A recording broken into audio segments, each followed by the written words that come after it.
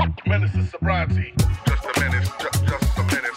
Just a menace. Menace to sobriety. Hello and welcome to another episode of Menace to Sobriety with your host Daniel O'Reilly, and I've got a really interesting episode here for you guys. I think this episode is going to have huge impact on the way we all think around drink and cocaine and the come down. This is a massive one for me. I first saw the guest that I'm going to bring on here on the Central Club podcast. Cullum had invited me on his podcast, which I did, and he sent me through these clips and said, you'll find this really interesting. And it grabbed me straight away. My guest is Nicola Abraham. Her and David both lost their eldest son, Jacob, in October 2015, aged just 24. He had taken his own life after a weekend out with his friends, during which they later learned that he drunk alcohol and took cocaine. His best friend also took his life 8 months later with cocaine in his system. And yeah, I'm going to get into this, but the thing that really sparked my interest is the fact that neither of these lads had, especially Jacob, didn't have any sort of existing mental health problems, and it was a big surprise. And the research and everything that Nicola had done here into cocaethylene and its effects just sparked my interest and made me want to get this message out there. So, without further ado, welcome, Nicola. That was a tough intro. Thank you. Thank you. It's such a sensitive subject that I always worry that I'm going to get things wrong and stuff like that. So, sorry if I was a bit stuttery, but No, that's absolutely fine. it's It's fine. thank you so much for coming. You've yeah. come all the way from Wales for me, haven't From you? Cardiff this morning, yes. So thank you for having me on here, because it's another platform where I can tell my story and raise awareness around the issue of cocaethylene. So thank you. Yeah, no, thank you. We've had a few Zoom calls on the lead up to this, didn't we? Yes, we have. We've had a couple of Zoom calls, me, you and Mandy. Yes. And I was just, you could tell, right? It just sparked so much interest in my brain. It just really, and I could relate to so much that we were talking about through my own experience. And then I just found that this cocaethylene substance that just talk to me about that first of all. What is cocaethylene? So cocaethylene is a substance that's created once you've taken alcohol and cocaine. So it creates another substance in your liver. And what it does then, it creates a chemical substance that can cause, it can cause a psychotic kind of substance. And this is what really, really grabbed my attention, Yes. right? Because the whole point about Jacob that you initially couldn't get your head round, I guess we'll get into the story as well, was, what was the cause? What was the cause of him taking his own life?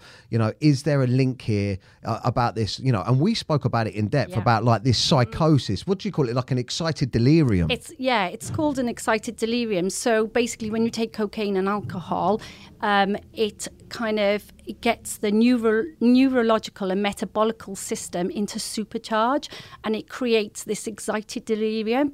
So the characteristics from that is severe agitation, severe aggression towards others, this kind of unexplained physical strength that they get. So yeah, it can kind of create that. And not only does it kind of impact on kind of mental health, but also physical health as well. So it will get the heart kind of, the blood pressure rising, the heart rate going. And it's known as well for kind of like, heart attacks. It's very common in young people who are having heart attacks. So I think we're on this journey to kind of raise awareness of the issues around coethylene and really prevent deaths, because it's very, preventable. It's a preventable issue, and so we're, I mean, talk about it. The thing that really got me, that sort of blew me away, that surprised me, was when you said to me, what you believe is that people could go out, they could use cocaine, they could drink and have a perfectly fine come down. Yeah. But one time, like what happened to Jacob and his friend, is you could go out, you could use cocaine, you could use alcohol, you could have just the right mixture of cocaethylene that could set off this delirium, this excited delirium, which like you said is like a psychosis, right? And you could have no control over it and just well. Yeah. Die by, you corrected me about the correct term. It's not, we shouldn't say commit suicide because it's die by suicide. So the term committed came about kind of 60 years ago when suicide was a crime. Right. And that's why they refer to it as committed suicide. Yeah. But what we're trying to do now is to kind of reduce the stigma. And by doing that, we're changing the language. So we call it die by suicide. Yeah. But sadly, we're kind of like 6 decades on and still people are using the term committed suicide. So it's just, I mean, it's about educating. And it's something we were ingrained in, you know, something, you know, we heard our parents and grandparents refer to it that way. But we've supported people who maybe their loved one had died by suicide 20, 30 years ago and wouldn't speak about it because of, again, the stigma around it. And when now they've heard the term, it's died by suicide, they feel a little bit easier to speak about it now. So we kind of, it's not a crime. It's not a crime. Suicide's not a crime. It haven't been for 60 years. So, you know, hopefully we can. So I really want to get into how you came about this, because I believe what sparks my interest could spark the viewers' interest out there. And I used the situation with a couple of times when we were talking on the Zoom call with Leah Betts all them years ago when she died from taking a pill, taking ecstasy in Essex in a nightclub, and suddenly like this realization to everyone. I mean, it turned me off the pills. I was always a little bit scared of taking pills because there was this thing you could die from it, but there doesn't, like, I mean, people know, you know, if you have too much cocaine you could overdose, or if you have too much cocaine that you could have a heart attack. But I'd never in a million years realized, and I related what you were saying to how I felt on some of my come downs, because I had this madness. My problem with my relationship and everything like that wasn't when I was high. It, you know, I mean, that caused a lot of problems, me being out of the house. But I was a nutter the next day on the come down. It was like my world was falling apart, and I had like this, like you said, delirium. Sometimes I had to leave the house, and it was. And what I want to do is I want to get this point, really get this point across to the viewers that you could never consider dying by suicide, and then you could just have this could just overcome you. So. Talk me through what happened with Jacob and how you got on this journey. Okay, so we lost Jacob in October 2015. He just turned 24.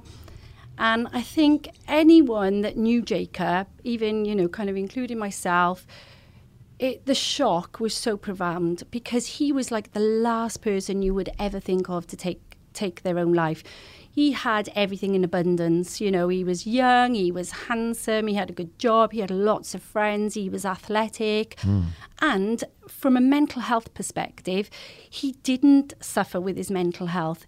If anything, Jacob was so laid back. If he was ever in a stressful situation, he'd just remove himself from that situation. I told you the story of him when he had his GCSEs and it was a bit overwhelming on the day and he found the paper too hard. So you just get up and walk out of it. So he was extremely laid back. Nothing kind of like fazed Jake. If we were talking about phones earlier, sometimes he wouldn't have a phone for a long time because he couldn't deal with the hassle of it. Jake lived in his world, he was laid back, and that was Jake. I was at the time a senior practitioner with a counselling degree and worked for a leading charity. So I kind of thought, well, I would have picked up on, you know, any mental health issues. But what happened was on the 10th of October, Jacob had gone to a rave, we'd gone on a night out, and the following day he took his own life. So for me, when that happens, when you lose someone by suicide, I mean, the thing that consumes you the most is why. Why have this person done, you know, why have they done this? And particularly as a mum as well, I kind of think, where did I go wrong? Yeah, what did I miss? What did I miss? Where have I gone wrong here? So I think being consumed with the why, it kind of gets you kind of investigating as to why. I had to know what had happened to my son for him to walk, you know, out of the house on that Saturday afternoon and take his life. So we kind of like, you know, rewind and we think, right, okay, he had a night out. Okay, he had a night out with his friends. When I spoke to other friends and his brother, he'd stayed out all night, he hadn't slept, and he was complaining of the hangover from hell. So, okay, we look at that. And then you kind of look back in kind of hindsight and think, well, actually, he did struggle when he had a night out. You know, we had this laid back, happy-go-lucky kind of young man, but on a night out, he did struggle. And, sometimes I'd ask the question, he couldn't sleep. So if he had a night out, he wouldn't be able to sleep the next day. And I would say things like, is you using anything more other than just alcohol? Is there drugs involved in here? Is there cocaine? And he wouldn't obviously open up to me and he'd be like, no, nothing. And I just can leave it at that. I take his word for it. And I think for me as a parent, I never tried drugs. They always petrified me. Like you talk about the Leah Betts thing. I never tried drugs because I always thought I'd be that one, ended up dead or in kind of A&E. So I never really understood kind of like why people would want to take drugs for me. Like, why would you do it anyway? Why would you be that stupid? So, I think I wasn't that understanding and, not many people had opened up to their parents about drug use anyway. So I think there was something going on there. I thought, there's maybe he's using a little bit more. But he was very self-aware of that. And, nights out bothered him. So he would often avoid nights out. And, he was 24 years old. On a Saturday night, he'd be sat at home up in his bedroom. And then that was not good because you think, well, he's young and he's missing out on life. But he was aware of how it made him feel the next day. And before he died, he kind of went into kind of a 6-week sobriety himself. He didn't go out.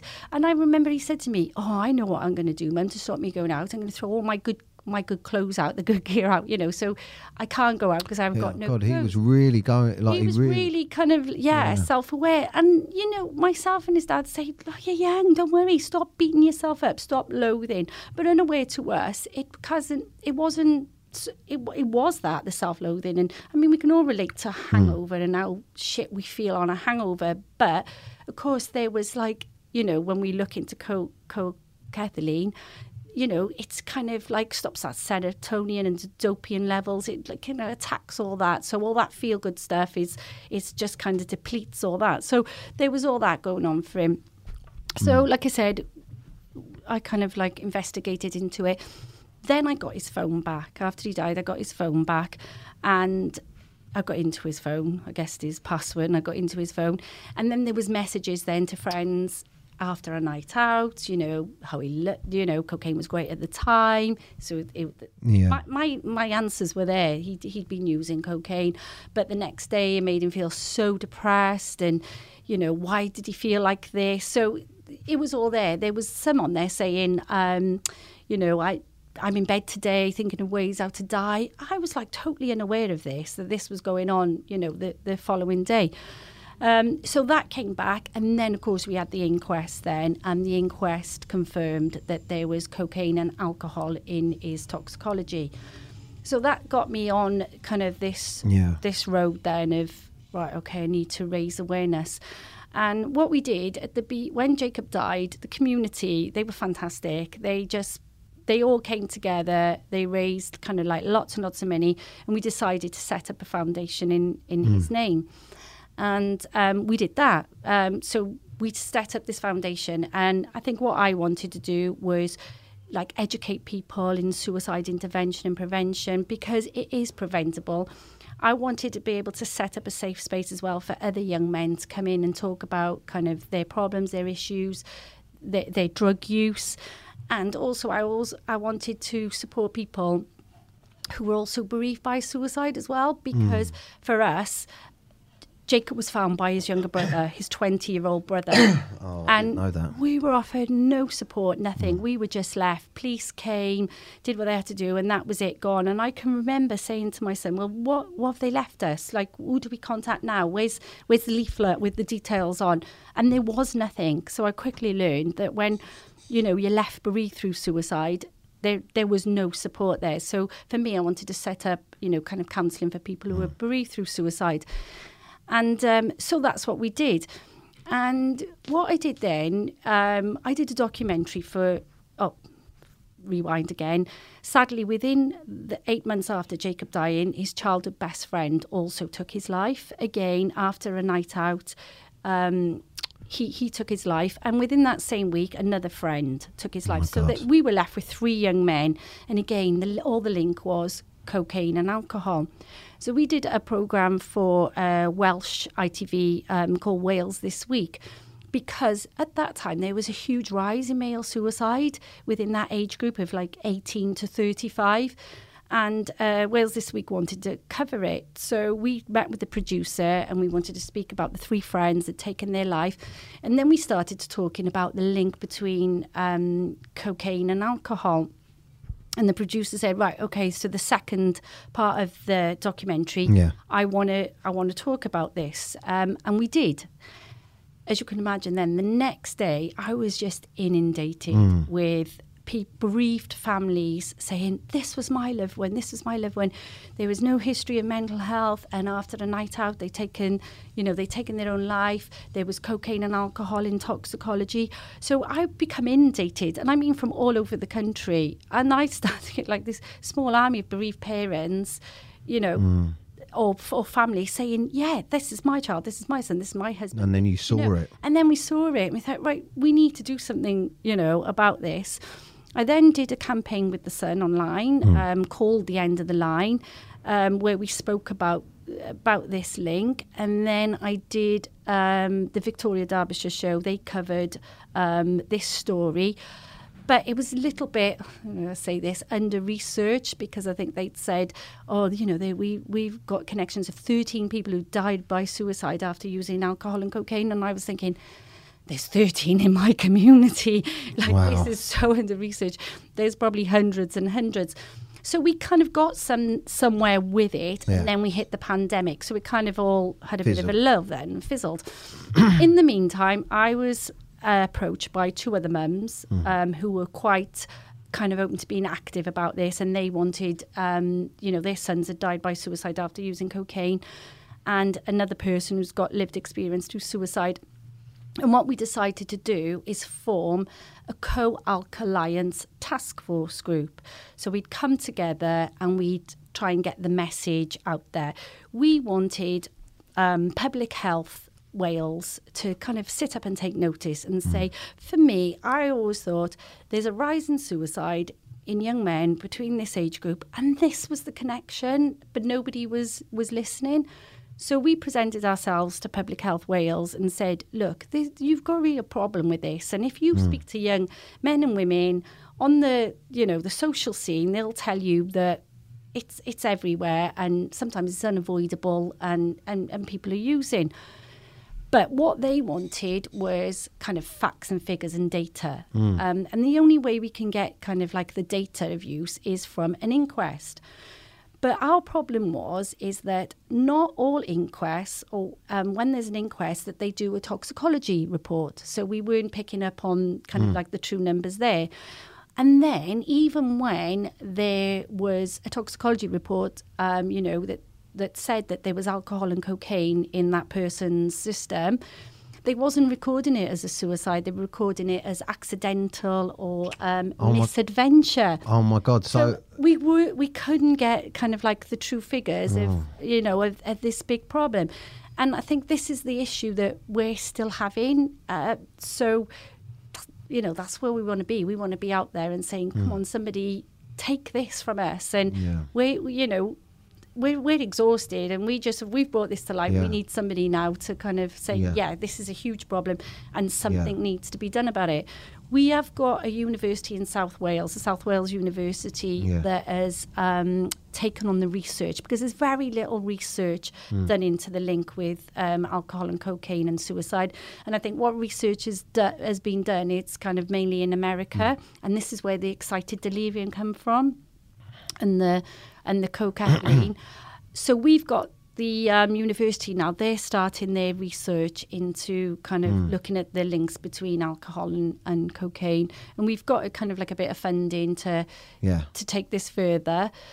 We do stuff online. We've got a website as well that would give out kind of like all the information around it.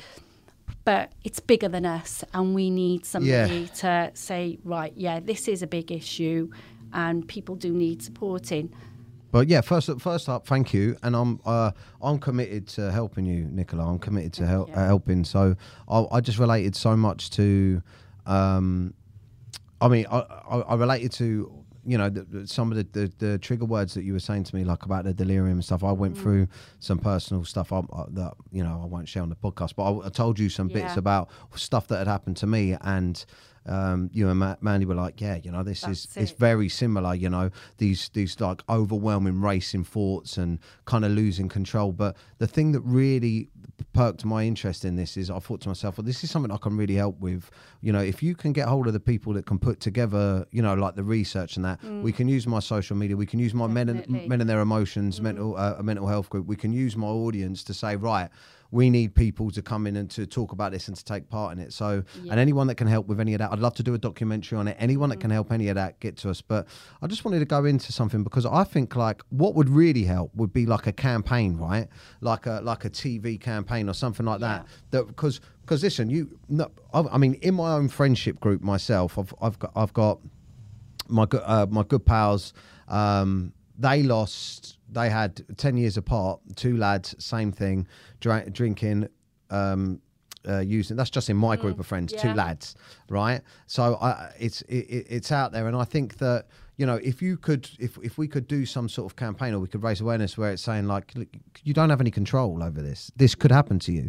And people are saying like, you know, and if you think about it, all of the actual narrative and help and stuff around suicide, it's not directed at this at all, at this situation, because like, you know, like saying, you know, here's some helplines, it's okay to talk and stuff like that. If you find yourself in this like excited delirium on a come down where you might like, didn't you say that this cocaethylene actually can create yes, so it creates a psychoactive substance. And is that like acid? Yes. So what it does, I'm no medical. This is where we needed Mandy. Mandy, one of the other parents, she's the nurse and she's done the research into this. She's an academic, so I'm just kind of going off. We've got her paper, and it's kind of an easy read to understand. So this is what? Yes, it's for the facts. There. We check with Mandy for the facts. But so basically, what it does, it creates another substance in the liver, and then that gets leaked into the bloodstream. But it's a psychoactive substance, so that's when it becomes a mind-altering substance, and like you said, can cause this delusion, psychotic episode, literally a psychotic episode. And if you even Google excited delirium, it says you need to seek medical attention immediately. It needs medical attention, and it needs antipsychotic drugs to level it. Level these depletion in kind of serotonin and. I've been there. I've been on. I mean, the last time my rock bottom. This time I had it and I could tell you 20 situations where my come down has been so drastic, so bad that, you know, I'm crying, weeping, and like just thinking, you know, like beside myself. Like, and I said to you on a Zoom call how I can imagine, because sometimes how your mindset gets, you can almost tip over a balance where you forget, you don't realize it's a come down. You have got, you know, even though everything points to it, you've been up sniffing drugs all night, but your psychosis or whatever is going on in your mind, that you don't even think it's a come down. You just think this is your state of mind forever. Yes. You know, and it's, but. And it causes extreme paranoia as well. So, and you can imagine, and again, kind of like a lot of families that we've worked with, they've gone on to do kind of really, I mean, I can't even talk about methods, but really horrific kind of methods, and that is where methods of taking their own life, and that is where this, you know, psychotic episode is taking these young men. And again, young men with everything to live for. I mean, if Mandy was here now, she'd talk about Sean. Sean had just bought a house with his girlfriend. He'd gone home that morning, ready to go and buy the fridge freezer for the house. Everything to live for. And within an hour of being dropped off by the taxi at 7 a.m, by 8 a.m, he'd killed himself. But he'd left a video, and through that video, she could see this psychotic episode. And I said to you that before Jacob died, he'd taken a selfie because I had his phone back. He'd taken a selfie, and Jake had these piercing blue eyes. His eyes were black. So for me, I feel like his pupils had dilated so much they'd just taken over the whole circle of his eyes, and he just had these kind of like black eyes. So whatever psychotic state that he'd gone into as well, you know, I believe that this is the contributing factor in him taking his life, just one of those episodes. And like I said, Jacob was 24. He'd been on the kind of social clubbing scene for years and had probably, you know, had taken drugs and had those come downs. But what was it this time, you know, that he'd gone on to take his own life?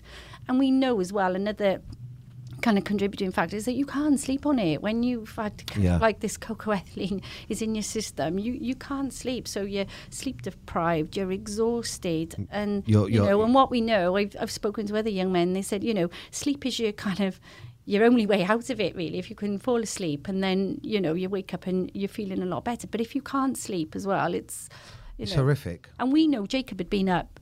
I mean, he died late Saturday afternoon. He'd been up since Friday morning, the Friday before. So what's that? Kind of 38 hours that he hadn't slept for.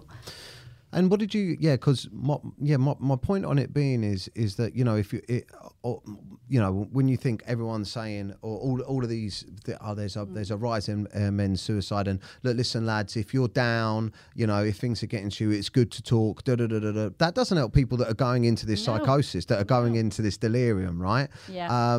And you said to me as well, when we were outside, tell me that again, that the two most causes of suicide you were saying in men. Yeah, so through our charity, where we've supported kind of hundreds and hundreds of young men over the last 8 years, the two biggest contributing factors to suicide that we see are cocaine and alcohol, drug use, and relationship breakdown. Yeah. So relationship breakdown is a huge contributing factor. And sometimes you're kind of thinking, is it the chicken and egg thing? So if cocaine and alcohol contributed to the relationship breakdown, or then the relationship breakdown, you know, they'll use cocaine and alcohol as a coping mechanism. Yeah. So sometimes there's always kind of like that link as well with it. But those are the two, you know, kind of biggest contributing factors when there's a breakdown, and sometimes you know, they're estranged from their family and their children.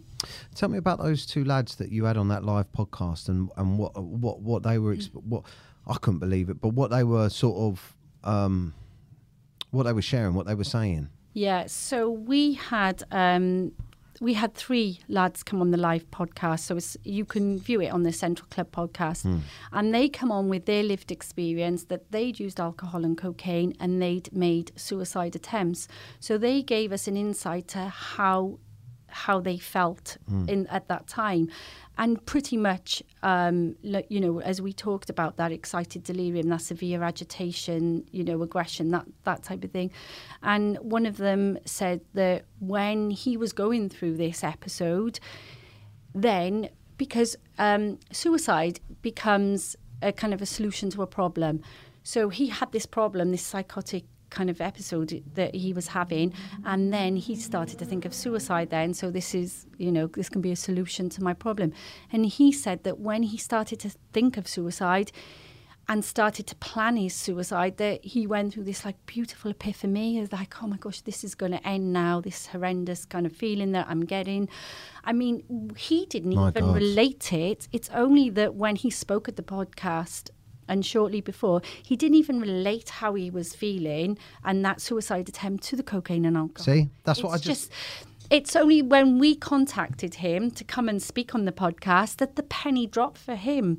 Wow, that's crazy, isn't it? I know, that he didn't even know. And then there was another young man that spoke about that when his come downs were so bad, the only way that he could deal with his come down is to hold kind of like a knife to kind of like his main artery, and so that when it got so bad that he could just end it all.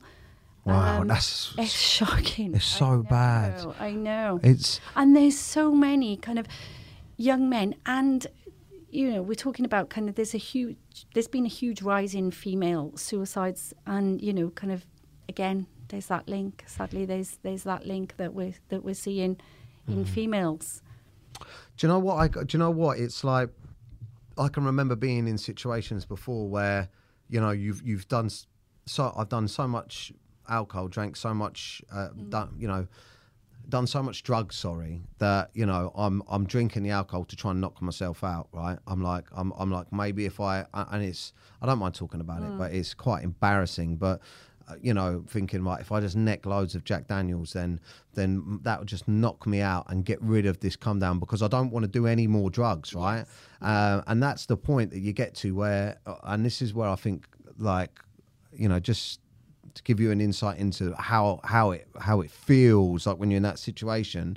It's like you like the sun's coming up, but they call it the fear, right? That's what everyone calls it, the fear. You know, the sun's coming up, the party's over, and then what you're hit with is this realization is, right, now's the if you're even in that mindset that you realize it's a come down, now I've got to deal with this, or you go, right, I'm not ready for the come down, I'm going to do some more drugs. Or if you think I'm going to try and sleep through it, and then it's even worse because you can't. So you're lying there, your thoughts are racing. Why have I done this? Everything like that. So I can see how it builds, and I've had before where, you know, I've got through that, but then my life has started again.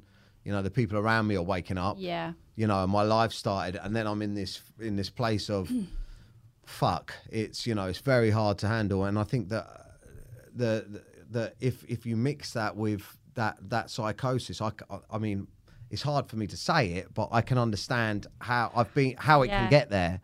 Do you know what I mean? And I think the most vulnerable position a person could be in is by themselves. Yeah. So, you know, that's the most vulnerable place they can be. And when we're looking at kind of like harm reduction, what we want to say is we want kind of like parents, family members, friends to recognise, you know, this. And to come down and to make that connection. And then if you feel a loved one has used alcohol and cocaine, I mean, the most fundamental thing is not to leave them by themselves. Reach out to them in the morning, or reach out to them. And make sure, because that, for us, when Jacob did use and he did have a night out, we were always around. But that weekend we were on holiday, so there was nobody around. So he was left by himself. And Mandy, the other mum, will tell you the same with Sean. He went home by himself. Right. And that is a very vulnerable place to be. Because the hard thing, I guess, to think about is, if these boys had just got through that day, they'd still be with us. Exactly. Do you know what? Somebody said to me, he didn't want to die forever just that day. And that's so true. And that is so true. Yeah. And that is the heartbreaking thing about it. And if I could go back, I would gain much. I wish I had the understanding then that I have now of it. I really do. Because I would be having those open conversations with Jacob, and I probably wouldn't be as judgmental. Yeah. And I would be equipped to say, you know, if you get like this, I need to know where you are on the come down, because I would rather Jacob here alive today doing cocaine than dead not doing cocaine. Yeah. So I would say. What would you say to the parents that are watching now? To anyone that's watching, or partners and parents, anyone that's watching, what would you say? How can they deal with this? Someone that's using and someone that gets dark downturns. So I would say, and this may sound like I'm condoning it, but I'm not. It's just purely harm reduction. I would kind of say, understand the environment that your adult children are living in now. We know cocaine use is on the rise. It's in every social setting. You probably work in a social setting, and 95% of the people in that setting will be doing cocaine. If not, they'll be offered cocaine. So it could be a time that they do use cocaine. Just understand that. Have those open conversations. I would say to Jacob, if I could go back, I'd say, look, if you're going to use cocaine and alcohol, please, can you let me know so I can be there the next day for this come down. So we can put things in place to keep you safe. Because it will pass, and by Monday, Tuesday, they, you know, everything, they're back in work, and, you know, they're okay. But that's what I would say. Let's put things in place. Can I be that go-to person when you're starting to feel like, you know, maybe you're having an episode, or you're extremely agitated, or whatever that is? Can I be that go-to person? So what we do with the foundation, we do kind of like a training, and that's part of the training. We do a suicide safety plan, and the same thing can be done around that. Let's do a safety plan. If you're going to use alcohol and cocaine, let's keep you safe the next day. Let's not act on this. That's so powerful, because there's a number of things that instantly, that changes the narrative behind it all. I mean, we briefly spoke outside, there's so many parents out there that are like you said, on my hand on my heart, my son wouldn't use, and da-da-da-da. Listen, the days of drug use being considered dangerous really are over. Like like my culture, definitely. I don't know if the generation underneath me is any different, but when I grew up, it was every weekend it was who's getting a bag in, and it really, I think it's very rare that there's kids out there that aren't trying drugs. Yes, it's very rare. It's part of youth culture. And it's part of growing up and experimenting. With, and it doesn't discriminate either. It's kind of from anywhere. There's university students as well that have died, after using alcohol and cocaine. So, it's anybody. But the big thing, discriminate. The big thing that you said, because I can remember being I had a situation where I considered taking my own life, and I don't think it was like a coethylene. I've got it written here so I can pronounce it, because I'm dyslexic. It's just. I've said it so many different ways, and my wife's been like, "You make sure that you learn that word." Well, she's like, "You make sure, right, that's all." But I don't. For me personally, my life was falling apart, right? So my father had just passed away. My career had imploded. I'd broken up with my missus. So I mean, to me, I had mental health problems. I was using to cope. I wasn't using socially. So it's a bit of a different situation with me. I had my. It's like. It was like a longer thought process for me. So a different situation, someone more in the traditional sense, not like this. But I when I reached out, like in the middle of the night, it was on the come down. I'd run out of drugs, and I was having serious dark thoughts. I still had like my wits about me, so to speak, to think this is wrong. You need to speak to someone. And I rang the Samaritans, but under no circumstances would I have reached out to my mum. I never would have reached out to anyone around me. And I think that if I'd had that conversation, if my mum had said to me, "Do you know what?" Say that. Yeah. If she would have had that conversation. Because and the weird thing is, I talk even back then. My mum knew I was using drugs, and she was very open. I've got a great relationship with my mum in regards to the honesty levels of me and my mum are fantastic. She knew, and if she asked me, what you're doing, I'd tell her. I have a great relationship with her, but she never consciously made the effort, because she wasn't educated. She didn't know to say, listen, there's serious risks. You could die by suicide. Of a psychotic episode. Yeah. So if you can't handle your come down, or it's becoming bad, I want to be your go-to person. Yes. And if she would have had that conversation, would have you rang her that night? I rang the Samaritans, because I needed to tell someone how I was feeling. So I would have, but I've just thought I did think of her, but I thought I didn't want to. And not everybody is going to be like that. No, but are going to have those conversations. But what you did was absolutely right, is to ring the Samaritans. And that is something that we put in our safety plan as well. If you haven't got that go-to person, let's get a helpline number in there. Let's get the Samaritans. The Samaritans, they're phenomenal. We have so many young men reaching out to the Samaritans. They are there. They're there, non-judgmental. They were there. They will listen to you. And that feeling could pass. It will pass. It did for me. And it's I thought when I rang the Samaritans, they're going to go, have you drank and used cocaine? Yeah, well, that's why you're feeling about it. Maybe stop doing drugs. But it wasn't. No. It was we did have that conversation, be honest, have you used? Because that could contribute to how you're feeling. Yeah. But what else is it that's getting you down? And why would you think that? Do you not think the people around you are going to... And then they listened. Yeah. They simply listened. They just listened. And I was on that phone for, I think, a good 45 minutes. Yeah. Enough for me to calm down, man. And for that feeling to pass, well. Yeah, definitely. So what can I do to help? What do you think I can do to help? What else can I do? What have you got planned? What's going on? Well, we've got lots going on. We've Now we've got a website. We're looking to set up a helpline as well. Oh, you told me about this. For people on the come down. Yes. And parents and carers and family and friends, anybody to kind of get advice. So we're hoping to set up a helpline there. I think we're going to kind of call it Ask Kathleen. So that's one thing we're looking for. We just want really awareness. We want people to kind of like sit up, take notice, and put things in place if they're concerned, or or where to go if they need help and support. And so just kind of getting it out there really is great.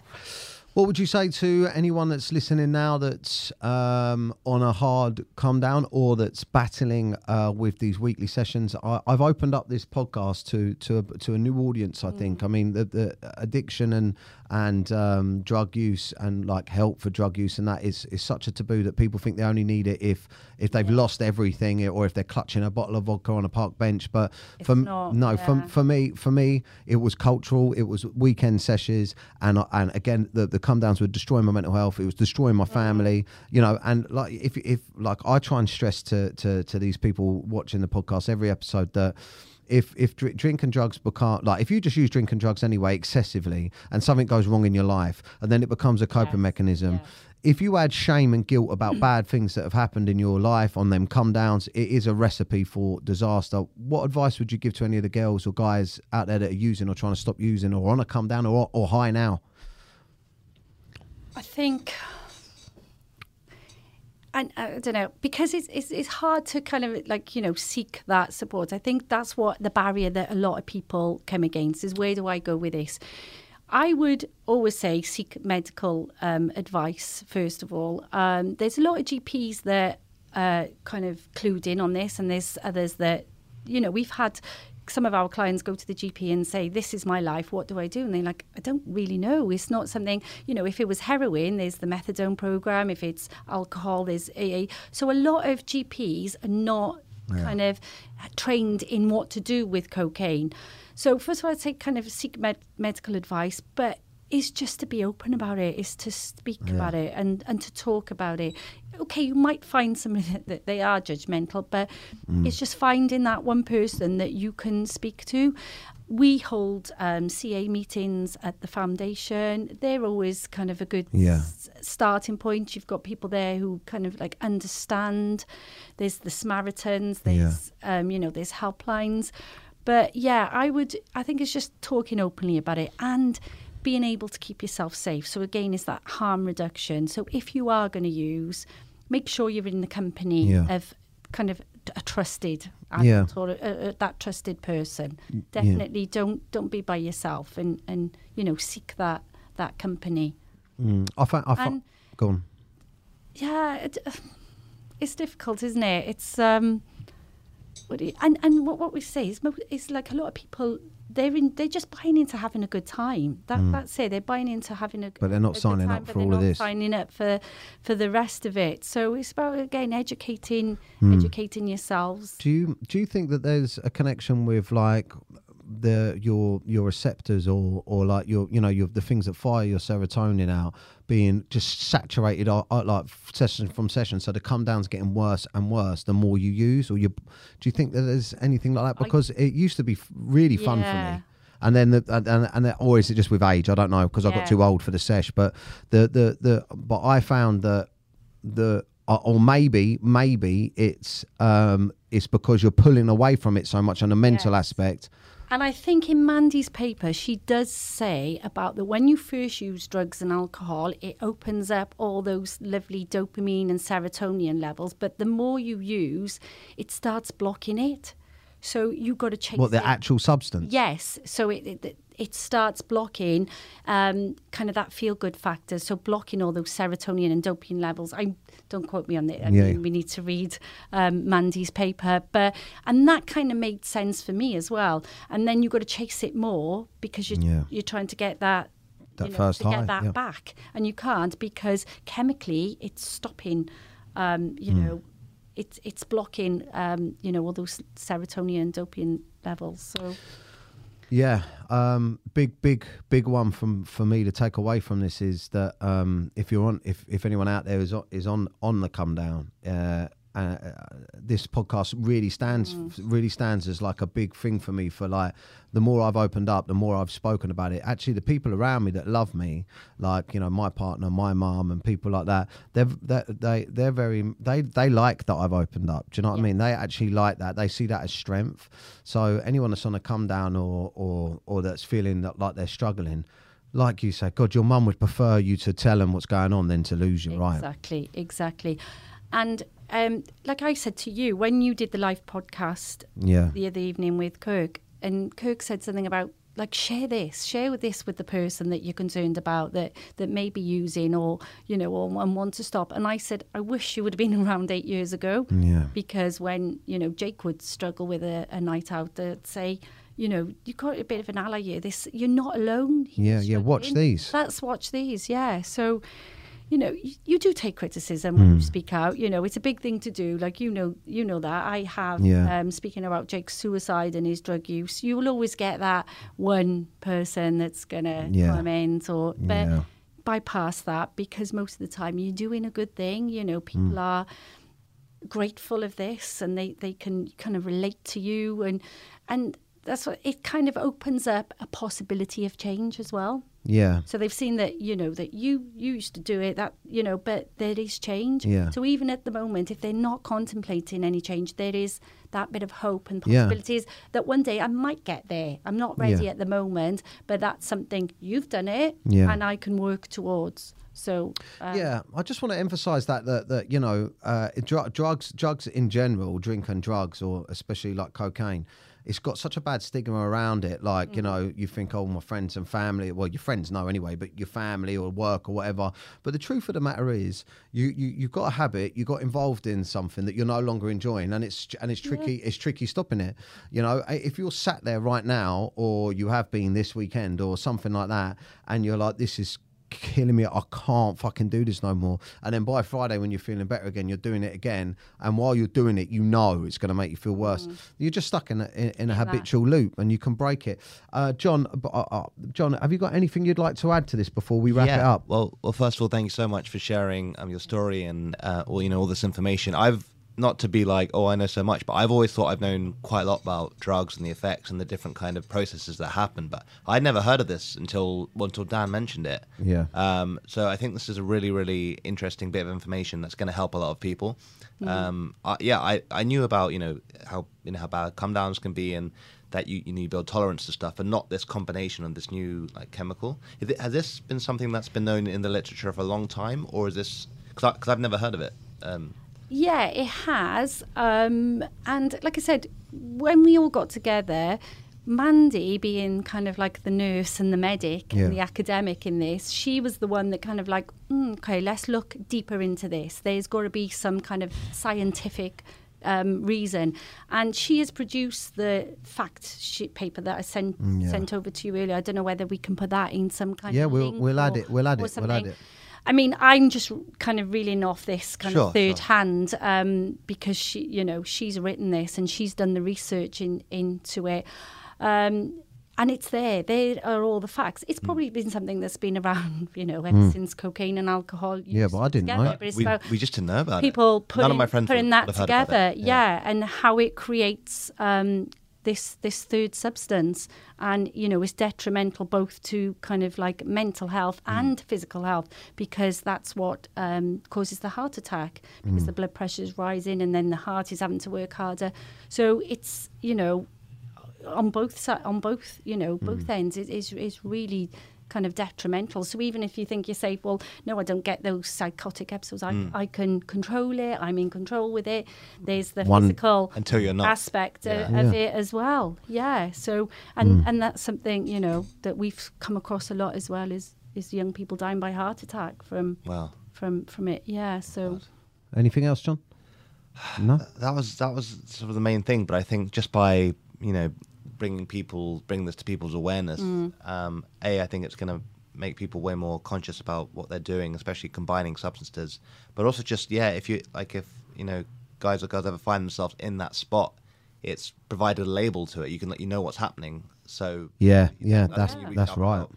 And we just need to be open. So Yeah. somebody could reach out and say, "Oh, I think I'm having that kind Yeah. of excited delirium or that Yeah. that psychotic episode here." Yeah, it's just knowing, isn't it? And that's the thing, when there is kind of awareness around any kind of illness, people go, look for the signs. If you get this and this, Yeah. that's a sign you could be having a stroke or a heart attack. It's like looking for the signs. If Yeah. you feel extremely agitated or extremely aggressive or paranoid, Oh my God, this- I had it. I mean, this the I remember sign? sitting and talking you through some personal episodes of things that I'd done and stuff that had happened, and both of you going, yeah. you had you excited had- delirium. Yeah, it was yeah. fucking scary. Yeah, and I remember Mag saying to you, "You're lucky to be alive." Yeah. Because when you kind of experience excited delirium, you're at more risk of a heart attack than any other time. I can remember one specific time where I snapped out of it, and I felt the moment that I came out of it. I was counselling at the time, and I think I told you that I spoke to my counsellor. I thought I was bipolar. Yes. Because the shift in what was going on in my mind and with what I perceived my reality to be to what it was scary. It's almost like waking up from a dream. Almost. Yeah. It was, and and I can remember speaking to my partner at the time and saying to her, something's not right with me, and feeling really vulnerable. I want to finish on asking you, if you can, to just maybe have a word with, I don't know if you can, I don't know how to put this across, but any mothers that may have come across this podcast that have maybe freshly experienced what you've experienced, any advice or thinking or anything you can pass on to them, because we have the podcast goes so far. Someone could be sat searching and be very new to experiencing this. What would you say to, or anyone, not just mothers, anyone? Yeah, just seek help and advice. Yeah. Around this. Speak about it. Like I said again, seek medical advice around it, and just kind of like have an open mind as well. Do a bit of research, look into it. We've got the Cocaethylene website. Visit that, have a look. I was thinking more along the lines of someone that had lost someone. Oh, right, okay. Yeah. Okay, so if you've lost someone, I mean, what we would like, the more people we've got behind us to say this is a real issue, the more then we can push for the agenda, for public health. They bring out kind of the suicide kind of talk to me to strategy in Wales, and drugs and alcohol is not even on that, and that's what we want. We want to say, this is a contributing factor. I don't want to take away from anybody that's, died by suicide or have had suicide thoughts, and drug and alcohol is not related, and that there is, mental health. Serious mental health problems. Because, there are many, many, many reasons that a person will take their life. So I don't want to take that away from them. But, if there's anybody out there that's looking for support, looking for advice, come and see us. And if anybody would like to come and join us on the Cocaethylene task force, and together we can be a huge force to make changes. And all we'll do in the process is save lives. These are the most, it's so preventable. Suicide is the most preventable kind of, issue, and we can save lives, but sometimes we need that voice as well. Yeah. We do need a voice. Well, you've come so far for me for this. Thank you. And we were building up to this. A lot of people don't realise the work that goes into these podcasts behind the scenes. I really wanted to approach this in the conversation. I mean, we still had a laugh talking as well. Yes. But I mean, I'm no sense, I going through this, I still enjoy life. I still laugh. Yeah. I learn not to be sensitive to, things. Yeah. But, and that's it. Yeah, it's a taboo subject. Yeah. But I'm out there, and and for me, I just didn't want Jacob, his friends, all these young men and women to die in vain. I have to be a voice. It's like you don't get to take my son and I sit back and do nothing. I'm out there. I'm Well, I'm educating people. You're not doing that to me. So. Well, you've got me now. You've got me. You've got my platform. You've got my social media. You've got my groups. You know, if I won't say what you said. You ladies are like. You know, you said what like. We won't say that. But whenever you. That's for another podcast. Yeah. But you're welcome to look whenever anything's going on and you're like, look, Dan, can you help us with this? You know, do you want to come and talk at this? Yes. You know, I'm quite cool as well, so I can connect with people. Yeah.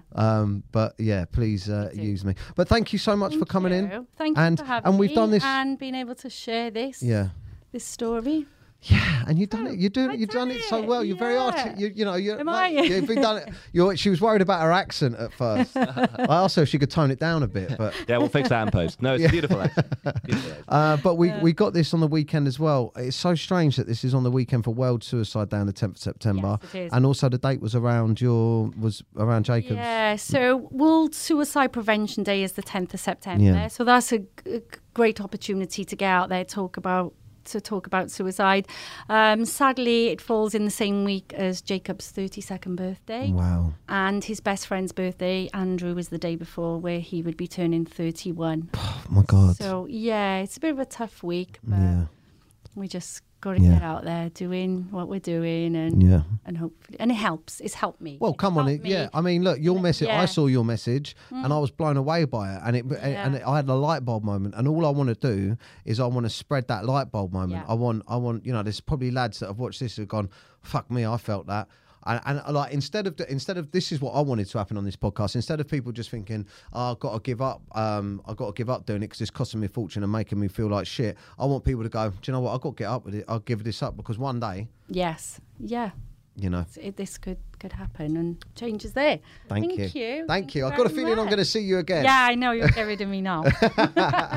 All right, let's thank you for coming. And I'll just quickly before I go, where can I find your website and your help and everything? We'll put it in the bios and that. But yeah, so we've got the Jacob Abraham Foundation, www.jacobabraham Foundation. We've got the coalkalliance.org Foundation. So just give us a Google. We're there. We pop up on there. And contact us. I've got a team of counsellors that work for me, and you know, where we can help, we will help. Okay. Thank you very much, Nicola.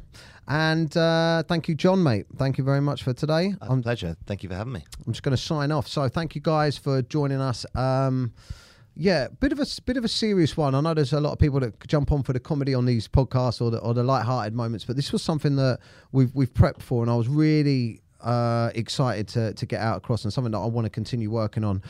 This cocaethylene, I've still got it here. This cocaethylene, I never knew it. I never knew that it could create psychosis. And if you think about not psychosis, but what was the word? The excited delirium, and also the psychotic drug, in your mind that could create these things. And the way that I associated myself, I'm still going on. I'm going to sign off. But the way that I associated it with, or my thinking is, you know, when people go mad and they kill other people and they've got no control over it. Do you know what I mean? Like psychopaths, you know, when they go into those rages, if that's the way that I kind of tried to think about it, and I thought to myself, no one knows. No one's ever known that could be a possibility, that could happen to you. So bear that in mind. Thank you very much for joining us. And look, we're here to help. Jump on the comments, check all the social media. And if you know anyone that you think, like Nicola said, like we were saying from the live podcast, if you know anyone that this podcast could help, share it with them and give us some feedback in the comments. From me and Nicola, thank you. Thank you. That's it. Bye-bye. Hello! We are going to take the Menace to Sobriety to the live stage, and we need a live studio audience to interact with us, to come along, listen, laugh, and learn everything about sobriety, mental health, well-being, and just come along for a night out with like-minded people. We are going to be going live on the 30th of August, 27th of September, 25th of October, and the 29th of November. That's one a month. Get your tickets now. Come down, meet the team, and have some fun. Menace to Sobriety Live, coming soon. Oh yes, and don't forget, if you want to come and see me live and meet me, I'm going on tour. The Daniel O'Reilly Out of Character full UK tour kicks off in January 2024, and tickets are on sale right now. I'm going to try and get out and meet as many of you as possible, and of course, I'm going to be bringing the laughs all over the UK. There's 23 dates right now, and I'm adding more all the time. Hit the link in the bio and get your tickets now and come have some fun. If you're going through a tough time at the moment, please don't suffer in silence. Feel free to pick up the phone and contact any of these helplines. I personally, myself, at one of my darkest points, contacted the Samaritans, and it completely changed my outlook and got me out of a really deep, dark place. A problem shared really is a problem halved. So if you don't feel confident talking to those around you, check out any of these organisations and give them a call. This is my Facebook group. Just simply search on Facebook, Men and Their Emotions. It's for men only, but once you're in there, you can talk anonymously about your problems and help others and just feel a little bit of community. So come join the conversation, Men and Their Emotions, on Facebook. Thanks for watching. Menace to sobriety. Just a menace. Just a menace. Just a menace. Menace to sobriety. Just a menace. Just a menace. Menace to sobriety.